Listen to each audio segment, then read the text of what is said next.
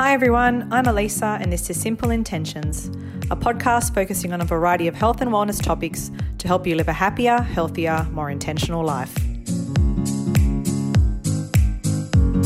Join me as I interview a variety of health and wellness specialists who share their knowledge and some fantastic tips on how we can better ourselves and live a life of intention.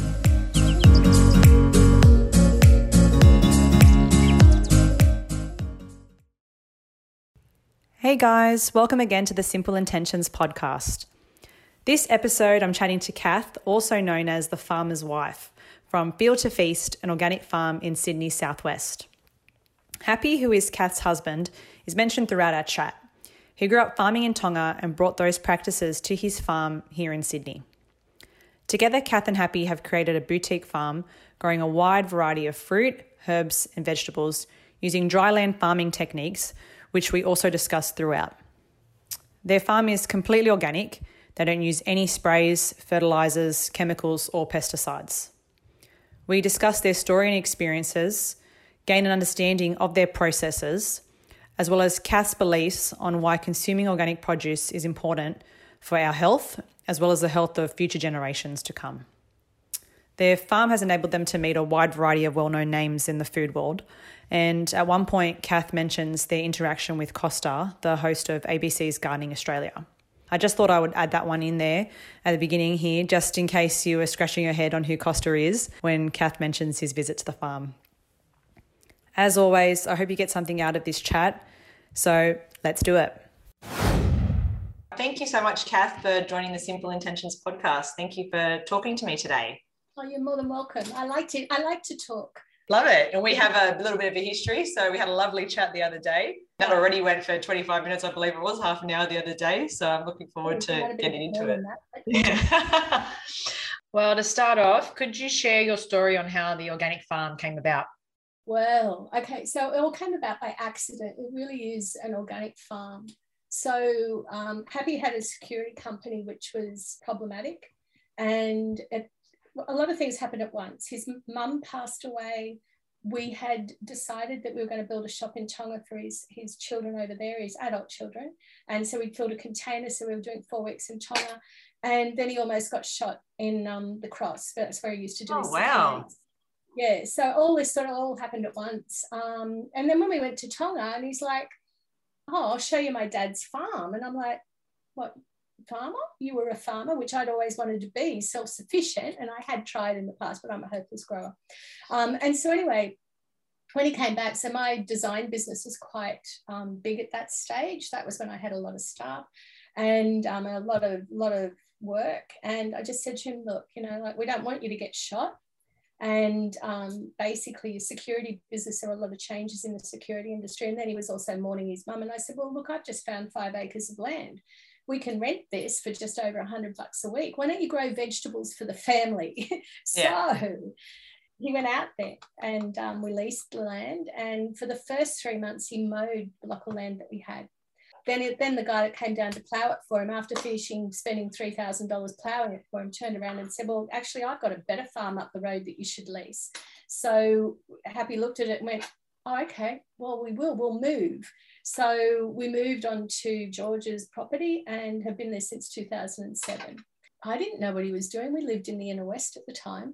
And 3 months later, he goes, we need to find a market. And I'm like, why? And he goes, well, I've got all this stuff I've got to sell. And basically, he planted by himself 5 acres of fruit and veg. And it had Crazy. 5 acres of fruit and veg. So that was us. We went, okay, let's go to a market. We had no truck, nothing, like we just sort of, and that was the beginning of it. Wow. So how did you find selling the produce at the market to customers, not initially planning that this is where those 5 acres were going to take you? And was Happy using organic practices from the beginning? It wasn't organic at the beginning. Yeah. So we didn't start off being totally organic. That came later, because that was me sort of saying to him that it needs to be organic. And that was an argument we were having where he was, listening to the local people.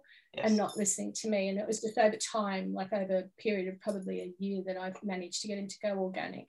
But for me, like I had my first business when I was 5. I drove my parents mad, and I made up I made up Christmas cards and got on my scooter and drove down the end of the street and set a stall up. So, like at the point of selling stuff, like that's, in my blood, also in Happy's blood, because that's what they grow up doing in Tonga. So they, like they grow stuff, they take it to the local market and they sell it on the side of the road. So we sort of both had an inkling of where we were going. We just had no idea. We sort of had all the produce and then had to go, what do we do? Yeah. So first off, we went to, there's the Trash and Treasure Market up at Preston. So that was our very first market. We got up at 3 o'clock in the morning, filled the trailer with boxes, drove up there in the dark in the middle of winter, and everything was like bouncing out of the trailer. And people were knocking on our window going, I think these cucumbers and eggplants are yours. And we sort of learned. We our first day at market, and we came home with $1,000 in our pocket and went, well, there you go. So from there we went to Penrith Paceway. We went to Penrith Main Street, because this was the area where we were living. And then we grew 50 odd varieties of chilies one year, because I knew that you couldn't buy all the different varieties of chilies, and you couldn't. The Mexican food industry is quite big in Australia, and I thought, well, this would be great. Like these restaurants would be able to get their Mexican supplies, and we'll grow them, and I can make my chili sauces, and which was absolutely just so totally wrong, because the Mexicans wanted to buy their stuff in tins and they didn't want our stuff. But through that, I made contact with a lady called Tonya Barr, who worked for a company called Victor's Food. And I said to her, well, look, I know you're from California, we've got jalapenos and we've got all these chilies growing. And she's like, oh my God. So we got talking, and then she decided to bring tours out to the farm with Victor's Food. So and I introduced her to a lot of the growers in the area. So she made a big tour of coming out to the farm. And then as part of the tour, we cooked, and we had Happy had put a umu in the ground, which is a big tin, and he would put the rocks in and burn them, and I would then adapt whatever we had, and we'd make a sort of Anglo-Tongan feast. Like we'd have the loo, which we'd make with all the leaves, and then we'd feed people, and they'd be walking over this carpeted piece of ground, not realising they were walking on top of the oven. Oh, wow. And so then what happened then, so this is quite a story. So I think it was 2008, one of the tours they came out with had Joanna Saville, and I had no idea who she was. But anyway, turns out she was editor of Good Food in the Sydney Morning Herald. She was very high up. And she also was the director of the Pyrmont Growers Market back when it was in its heyday.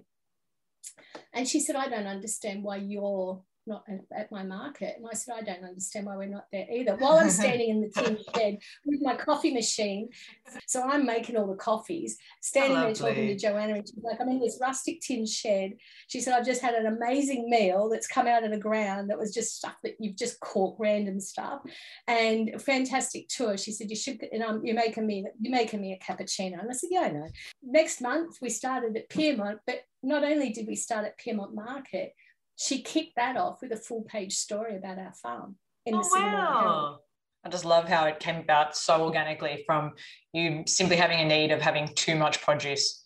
Like me personally, I have a little veggie garden in our backyard, and it's so small, but we're growing eggplants at the moment, and they are just going crazy. And we end up with so many that we need to give them away to friends and family from just 3 plants. So I can't imagine what it would be like with 5 acres worth of crops. Yeah, like that's a lot. And we're not farming, Happy's not farming that as intensively now. We used to have quite a few staff back then. But yeah, so from there then, from starting at Pyrmont, so what happened with Pyrmont Market, every month a different chef would be introduced to us. And we had, we started doing Bondi Market, Bondi Beach, which was great. They'd started, and we just sort of increased the number of markets. So we were doing 3 markets a week. And then because we met these chefs, we were doing wholesale delivery. And we just walked up to organic shops and said, hey, do you want to buy our stuff? And they go, yep, because we grew all the weird stuff. We grew all the things you couldn't get. People wouldn't bother growing certified. So at what point throughout this whole process did you become organic? So within that first year, in the first few months, and then it was a period over the next few years when Happy also let go of trying to water stuff, because he originally took the sprinkler system out and sold it because he didn't want it. It was a Chinese market garden at first. So he took the sprinkler system out, sold it. Then he wanted to put, then he was watering, and then he was doing bits and pieces, and in the end he just went back to the ways he grew things in Tonga, which was without watering, which is when we started with the dryland farming, and also without absolutely any sprays whatsoever. And we expected, when that happened, we expected for there to be a period like a year or two where maybe it would take a while for the predator insects to build up, but we actually had no problems at all. Taking the sprays out of the equation made no difference to the farm at all. And so local farmers, they're so scared to let go. They're so scared to not water. They're so scared to let go of the spray, because what happens? And they've got this anxiety of, well, what happens if something happens? And we just sort of let go, and it worked. And it's like, yeah, so you've just been sold, you know, like a story that you need to do these things, and you're fearful that you will not survive if you don't do it. Yeah. And so we still battle with people. Nobody's actually followed our ways, which is really interesting. Even though it's been successful, we've been going since 2007, probably dryland farmers since probably 2009. Nobody has followed our ways. People still go, oh no, you need to do this. You need to look for this. You need to, and it's like, well, no. Why was it important, I guess, for you to go organic? And how did he feel during that process of going organic in making that step to switch from his original practices, and I guess the way that maybe a lot of other people are farming, to then go complete organic? Sorry, he was being led by local farmers. Yeah. So having farmed in Tonga was different, but so he was relying on the knowledge from local farmers. And of course, with me not being able to grow anything, and my input, didn't value my input as much as he could. And, you know, and that's fine, because, you know, like, I'm not an expert in the field, but, you know, like, I've always been that sort of, you know, like that hippie wanderer that's like, no, chemicals are no good. But that also stems from the fact that my daughter was born with severe chemical sensitivities. I have chemical sensitivities. We, you know, like, knowing more about it now, whereas she's in her 30s, you know, back then it was really difficult. It was a case of, yeah, we had a supermarket. We lived down in Austinmere, in the supermarket in Thurrool. When you went through the turnstile into the shop, where that first aisle, you had to walk down it. So I used to have to take her down it, and you walk through the turnstile, and it was all the washing powders. So by the time I got to the end of that corridor, she was screaming, she was red, her face was in a rash, and everything was going on. So there's also another part of the difficulty of letting go, is that you've got so many people in the industry saying that produce needs to look perfect. So, you know, like you've got the big players with their wonky fruit, which I hate, because what they do is they're saying, I want you to give me perfect zucchini. You're going to give me perfect zucchini. And if it's not perfect zucchini, I will reject it. And then what they've done, so the farmers are going, well, what am I going to do? And they go, well, that stuff that's got knobbles on it or is a bit misshapen, we'll pay you less for it. But it's actually the person buying it who is driving that. But, you know, that those two zucchini grew side by side, and one of them was misshapen. It's like, ugly sister, good sister, what's the difference? You know, like there is no difference. So, and you've got the big buyers driving that, going, well, I'm just going to reject it. I'm going to give it a bad name, so people think that it should be worth less, when really it can be exactly the same, or it is exactly the same. So there's that part that's driving agriculture, is that, you know, like, oh, it needs to grow like this. The kale needs to have no holes in it. It needs to look like this. You know, your zucchini need to be a certain size. Yeah, I guess as a consumer, you go to do your grocery shop and you know someone has grown your food, but you don't think too much of the processes behind how it got to the shelf. I guess going back to the organic side of growing, why was it important to you to change your practices to organic? And was this something that Happy had learnt growing up in Tonga? No, it wasn't. I didn't have any bearing on him going back to his original practices. I think that just came about from him going, you know what, this is how I grew, and I grew stuff and it was good, and the way I've been doing things is not good. At one point, we discovered that we had to buy in certified organic greens because it had flooded at the farm and we'd lost all of our greens, weather a bit like now. And we took them to the market, and it was over the space of about 3 months that we discovered that I was having an anaphylactic reaction to whatever had been sprayed on the certified organic greens. Wow. So that was when we finally gave up everything. And so what was happening is my face was just bubbling up and my arm was coming up in welts and my eyes were closed. It was so painful. And I had no idea. And there was nothing really that would relieve it. And it was me brushing over all the greens. So that was really that was the final straw. And that's when Happy said, yeah, no, if that's what it's doing to you, then we're just not going to have it at all. And you know, Tongans have a big love for children and family, and Happy's like, well, what are we feeding kids?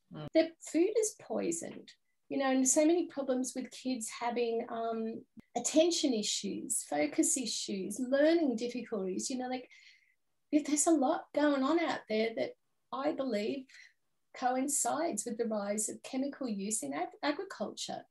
So yeah, that was we just sort of went, yeah, no, it's going to be, I'd been pushing for organic.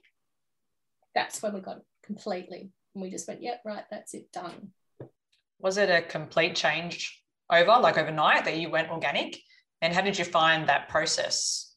And more so, did you notice a change in the quality of the produce once you did convert? It was, yeah. So it was a transition, but there was only a few things that he'd get because he still was sort of growing stuff in the Tongan way to begin with. But it was the, you know, a bit here and a bit there that he would get in that they'd say, this is what you should be using. But then he gave up on all of it and just feeds the soil now, just composts directly into the soil. And that's basically it. And it's actually been an easier process. The quality of the produce, the flavour is intense. Once he gave up watering at all, the quality of the produce has increased in flavour, and things are slower. They're slower to grow, so they develop the sugars in them, so they tend to be sweeter. They also tend to not be as stringy because those strings that you get in your plants and in your stems, that's scaffolding because the plants are growing too fast. And so when they grow too fast, they can't keep up. So they send up, and it's little strings to hold the plant together so it doesn't collapse. Nutritionally, I think our produce is potentially greater because it grows slower and it has the opportunity to develop. Plus, when you don't spray for pests, plants respond to a pest attack. They produce this, I suppose it's a chemical or something inside of them, and they also talk to the other plants in the area and they start to produce this, yes, I think it's a phytonutrient. So they increase their nutritional value, and that's what the pests don't like. And then while the pests are sort of sitting there, the predators are coming in. Once you've taken the pests out of it, your plants are not having to fight. They wouldn't have to, the phytochemical. And it protects plants from insects attacks, but that's where the extra nutrients are for us. So if you think about nature, like, you know, how long's man been walking this earth? I ask this question a lot and I've never actually gone and Googled it, but he's been on earth for a long time. Yeah. And in that time as well, man has evolved. So, and men had become, at the beginning of the 1900s, heart disease was not an issue. That was something, I think it was about 1930s when someone developed some sort of heart machine, and the medical fraternity were like, well, what do we need this for? We don't have, problems with heart disease. So, human race has lived for a long time. The human race is was quite healthy. It's evolved and, and become cleverer, which I would assume comes from nutrition. And in those years, many years ago, people weren't using chemical sprays. They were allowing things to grow naturally. They were probably putting a bit more work into it. But, and they probably also didn't poo-poo the idea of having something that had been attacked by a pest. So you're allowing nature to do its natural thing, and it's benefiting from that. So pretty much it's soil nutrition is the most important thing. So when you bought your 5 acres, how did you test that nutritional content in the soil? Like, has it not been farmed before? So it was just over time, you just worked on the soil to. We've known a lot of people that have degrees and all sorts of tickets in permaculture and all sorts of stuff to do with agriculture. And, you know, they spend all their time worrying about all these tests. So you need to do soil samples, you need to do this, and you need to do that. And Happy's like, well, no, the plants will tell you. So there was a Chinese market garden before we took over. And so we learned along the way. Happy got stuff into the ground, and what he discovered is his tomatoes and zucchini had blossom end rot. So he went to the guy and said, well, what's this about? And the guy said, well, there's too much calcium in the soil. And he said, this is what you need to do. You get the organic blood and bone. What you're going to do is you're going to spray it on the leaves. The leaves will take that down into the root system, which will help to fix the soil. So he did that, and over a period of a month or two, everything came good. If he puts stuff in the ground, Happy knows what to watch for. So if something withers and dies, he knows that there's a problem. So he fixes that by doing or moving something else into the bed, which is his rotational farming. But there's never been a time we've done any soil tests. Yeah, that's just so fantastic. Like, my natural thought process would be to test the soil. And it's funny with our own veggie garden at home, I often think, do I need to test the soil when a crop doesn't necessarily work? So Happy's just paying attention to the reaction of the crops and looking after it based off that. Yeah. But so, like, I often bring the plant world back in and then refer to what we do in the human world. Okay, so you've got a daughter, yes? Yep. You've got a daughter. Okay. So how do you know that? Did you go and have blood tests done to make sure she had all the nutritional things that she needed? No, I guess it's you're right. I just pay attention to when she has symptoms and go from there. Exactly. So it's the same. So why do we feel that we have to nurse the farms along? You can tell, like, particularly with vegetables grow really quick. So you can get, like, radishes will grow from like 2 months. In that period of time, you can see what's going on. If we spend too much time faffing around, the cost of fruit and veg is going to be too expensive and nobody's going to make any money. Yeah. So then why did you go with the dryland farming process in particular?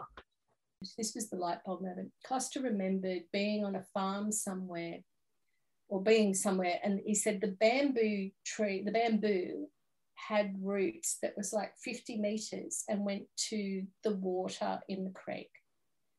And I'm like looking at him going, really? And he said, yeah, because it'll search for water.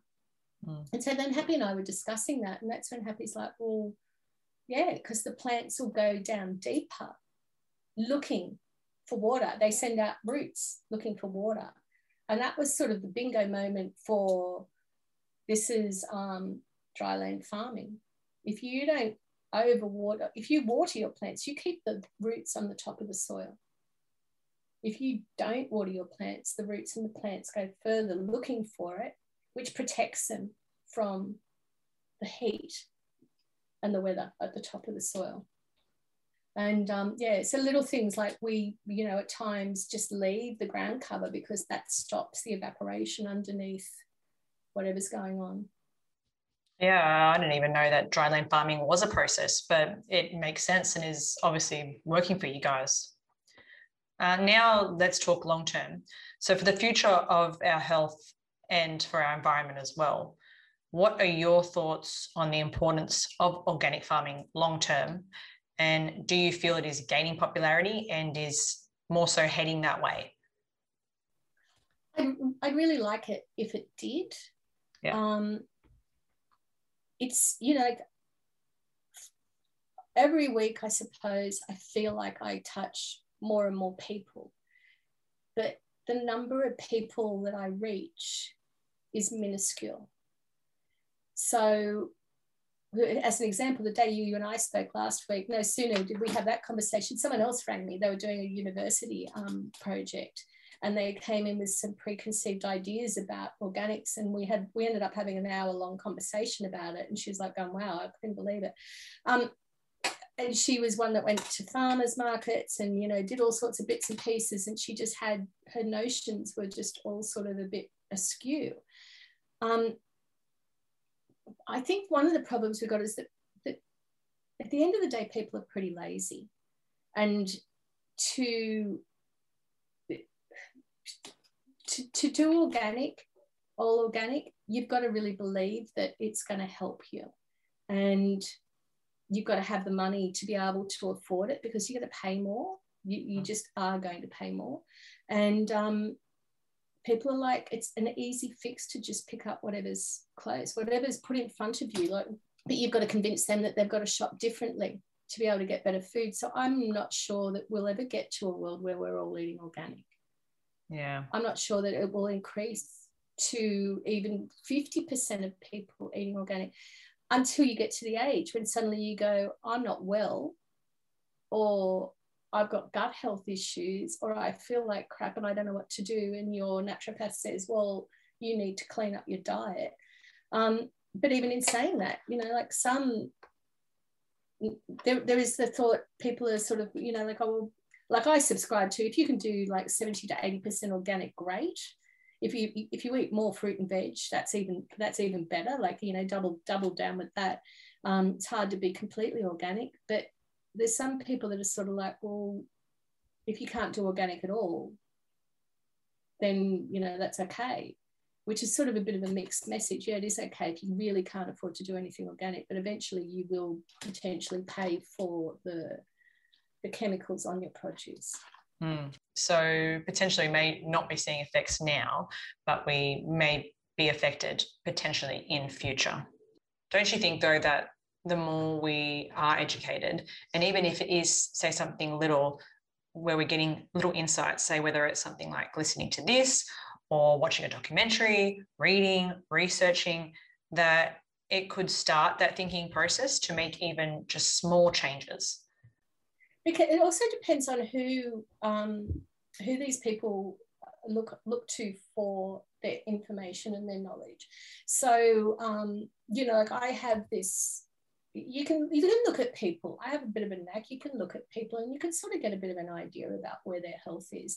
And one of your big indicators is what skin is like, you know, like your skin. And for me, I think your skin is the last thing generally to be affected, unless it's something that's hit you topically. Like if your skin's problematic, like with eczemas and stuff, that's an internal problem presenting outside. But a lot of people, you know, they get it explained away in a certain way, and they packaged it up in a box. And it's, I've had eczema since I was a baby, and I just use this cream and nothing I can do is going to fix it. And those people don't convert. They, you know, when you say, well, but hold on, if you actually gave all of this a bit of a good go. So, yeah, I don't know. And I don't know how to get that across to people, that even kids, you know, like my daughter had ADHD when she was born. She was massively allergic to milk. And that took 3 months to diagnose. So as a baby, I didn't breastfeed because we had a family history of breast cancer. And at that time, when she was born, they thought that there was a link between breastfeeding and breast cancer. So I didn't breastfeed either of my kids. And so my daughter was having S26. And for 3 months, she was just, you know, spitting it up. She didn't want it. Her skin was coming off in sheets, literally coming off in sheets. It was awful. And the local nurse went, oh, I don't think she can have milk. So she went on to soy milk. And soy milk lasted for about 3 months. So she was about 6 months at this stage, and she got sensitive to that. And that was about the time when she threw her first tantrum, which was hilarious because she was sitting there banging her head on the wall. So we had the chemicals, we had the milk, we had all sorts of issues. When I got a handle on it all, my ex-husband was from Glasgow. So when I got a handle on it all, she was pleasant, lovely. Her mood, her attitude was just calm. She was good. I used to have to make everything from scratch because in the age 89, 90s, you couldn't buy whatever you needed. We went to Glasgow and they totally poo-pooed everything over there about diet affecting kids. And so started feeding her all sorts of stuff. And of course, she went off the rails again. And she was just, you know, you could see she was just, she was angry. Her insides were angry. Anyway, we ended up going to kinesiologists, which was illuminating because they were there and saw what the kinesiologist picked up with this test. And then he said, well, she can't have milk and she can't have beef and she can't have this and she can't have that. Took it out of her diet, and 3 days later, she was back to being sweet and pleasant and lovely. So, you know, I've sort of seen all of this over the years, whereas other people haven't. And they've, you know, young mums have also grown up on a lot of the rubbish of the 80s, the 90s and the early 2000s. So they sort of think it's all okay. And, you know, we're just sort of perpetuating and it's getting worse. So, but they haven't seen the effects of taking it out. Yeah. All right. So to that point, as a finishing question for you, as a consumer, you know, we're quite lucky here in Macarthur and Sydney to have you guys as our local organic grower. Say someone is listening to this and they want to make a change, but don't necessarily have access to an organic grower. What are some tips or advice that you can offer? Well, if you're in Sydney, you go onto my website and order direct from us. Yeah. But there's a couple of things. Okay, so, you know, like there's been a bit of a move towards people growing their own stuff. If you can put a couple of things in at home or a couple of things in a pot on your veranda and you can manage to keep a few things going, I recommend to people, these are the easiest things to grow: cherry tomatoes, silver beet, cut and come again lettuce. Put your herbs in. So for me, in the way I think about food, herbs, nettles, purslane, they are your top shelf. They're your real superfoods. And the more herbs you get into your food, the better it tastes, the healthier you are. Then you come down, you've got your greens. So silver beet, rainbow chard, even if you put a kale plant in, they can be really lovely decorative plants. But, you know, you've got your greens. Your greens are really important. They're a prebiotic, which is great for your gut health. They also come packed with lots and lots and lots of nutrients, good nutrients. And yeah, look, broccoli and all of that, there's got a lot of great nutrients, but, you know, broccoli is a bit tricky. You grow a plant, you pick it a couple of times, and then you've got a whole plant that you've got to pull out, and it needs a lot of space. So I would suggest you grow that range. And then source where you're going to buy the rest. So the main things then to look out for is what I call, there's the dirty dozen and there's the clean 15, which I've stolen these terms from America. Broccoli and celery you should have as organic, or we actually currently sell one we get in, which is the company's using integrated pest management, which reduces their pesticide usage. Buy the things that need to be organic as you can. Then offset that with things. So your broccoli is organic because it gets sprayed on the head. And I think it's the same spray they use on organic broccoli as they use on normal broccoli. It's called Select, I believe. Cauliflower, they wrap the leaves up around and tie the leaves to the top, and they spray the leaves. So if you buy a conventional cauliflower, get rid of all the leaves and you've reduced the pesticide residue. You will have systemic residues, but you'll have that in organic stuff as well. So then, so we start building up a little bit of, if you've got your cherry tomatoes growing in your pot or in your veranda or in your garden, you've got some tomatoes. Your cucumbers, generally the way the cucumbers in Sydney are grown, they're not sprayed. So you can, they're not necessarily grown in the field.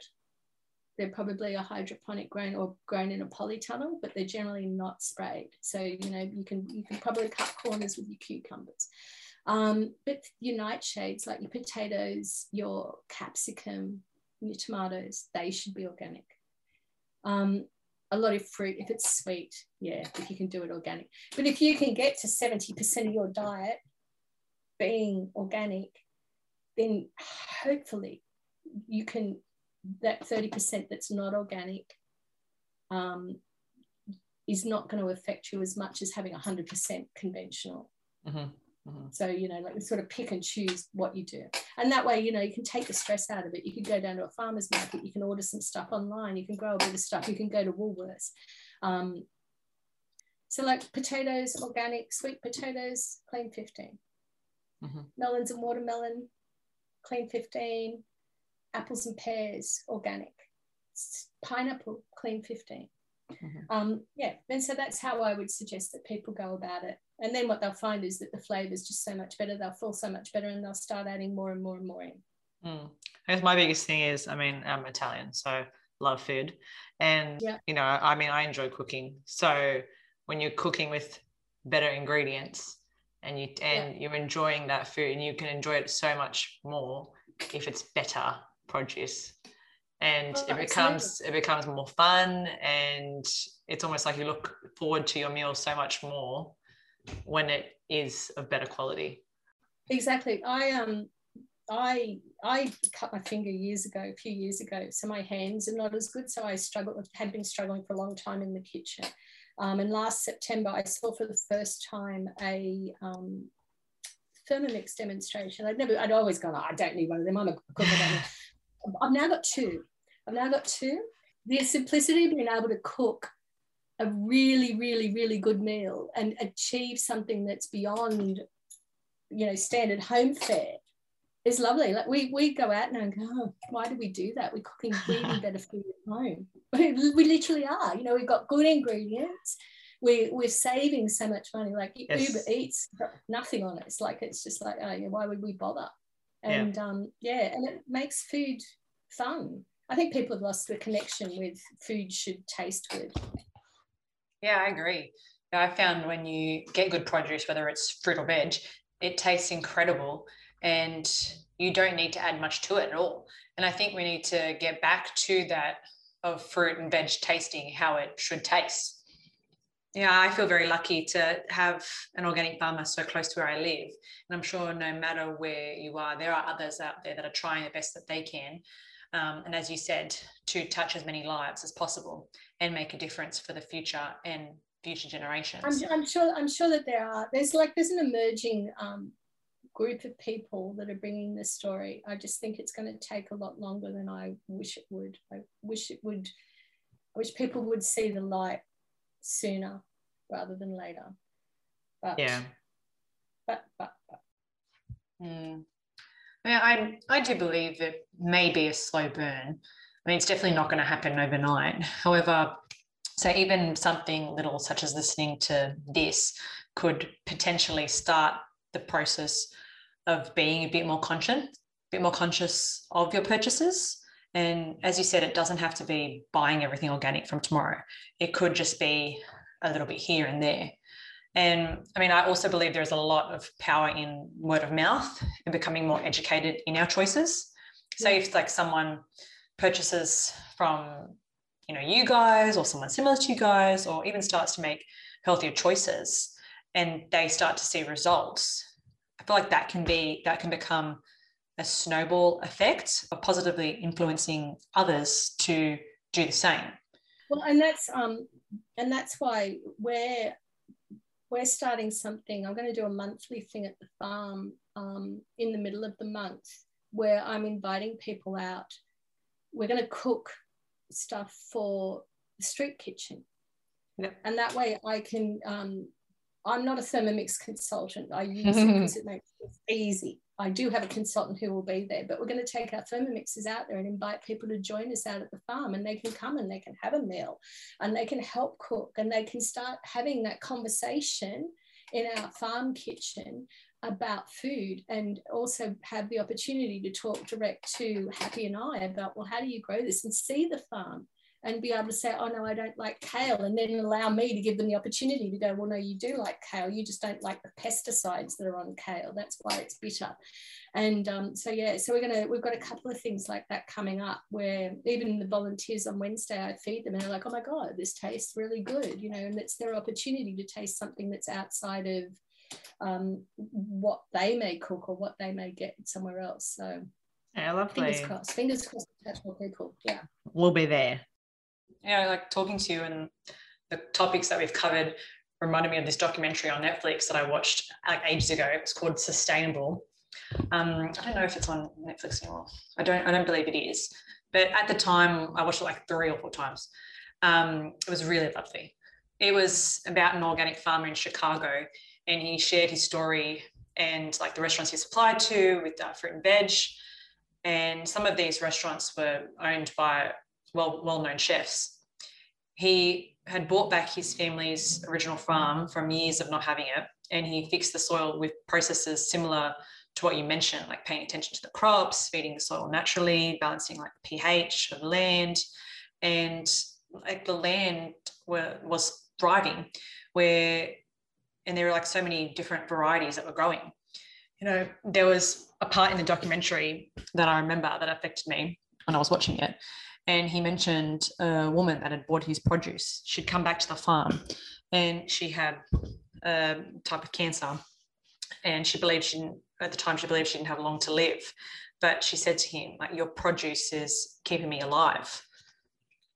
What people don't get is that our bodies are built on what we're consuming. So and our cells are regenerating constantly. And if we're putting rubbish in, we're building rubbish.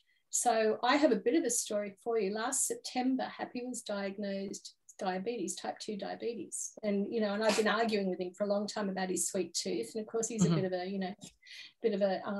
man. And he poo-pooed that. So anyway, he was diagnosed with type 2 diabetes. And I also knew that I had to come off gluten. So I'm a celiac. And because the food was in the house, I was slipping up all the time. But I also knew I had to come off dairy because over time it had got to the point that I was having an immediate reaction. So I think I'd been a low-grade dairy sensitivity. So that's where the Thermomix came in. I saw Mariana came, she showed me the thing, and I went, oh my God, okay, great, I'm buying it. I said to Happy, I'm buying it. This is what I'm doing. So that was last September. Now, I'd been in a couple of really big car accidents through my life. And so I've always had really dodgy blood work. Like don't have a spleen. I'd always have problems with my platelets, my white blood cells, and my liver, and all sorts of bits and pieces. So anyway, we went strict paleo in September.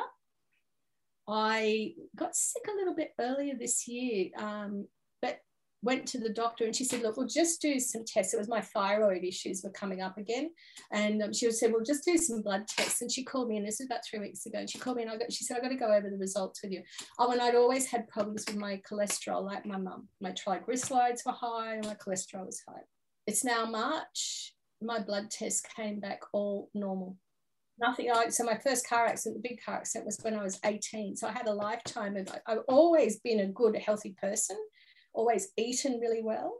But 6 months is the first time in my life that my blood work has been normal. And that's just from eating good, healthy food. And so, which is what started with me making the ready-to-made food as well, the salads and the salad dressings, and using all the good quality stuff. And so I turned 59 next Monday. Happy turns 69 at the end of this year. And people look at us going, but we can't believe that that's the age you are. And I'm also losing weight, which without dieting. So people think that it has to be hard to get healthy. And this is actually, we're eating more, we're eating better, we're happier, and all the good things are happening just from doing that and eating more fruit and veg. So fantastic. So it's you don't have to have cancer to reverse a lot of issues. Yeah. Well, thank you so much, Kath, for taking the time to talk to me today. I got a lot out of that, and I hope that a lot of other people did as well. So thank you very much. Thank you. You're welcome. It was nice talking to you. Well, there you go, guys. I really enjoyed that talk with Kath and gaining a bit more of an insight into the produce industry, but also hearing about their processes, their story, and how it affects our health and well-being. Main takeaways in terms of what we can do if we are wanting to make even a small change in going organic. First of all, just pop a couple of veggies in a pot. Herbs, she mentioned cherry tomatoes, silver beet. You don't have to rip up your whole backyard, but just start simply with a couple of bits and pieces.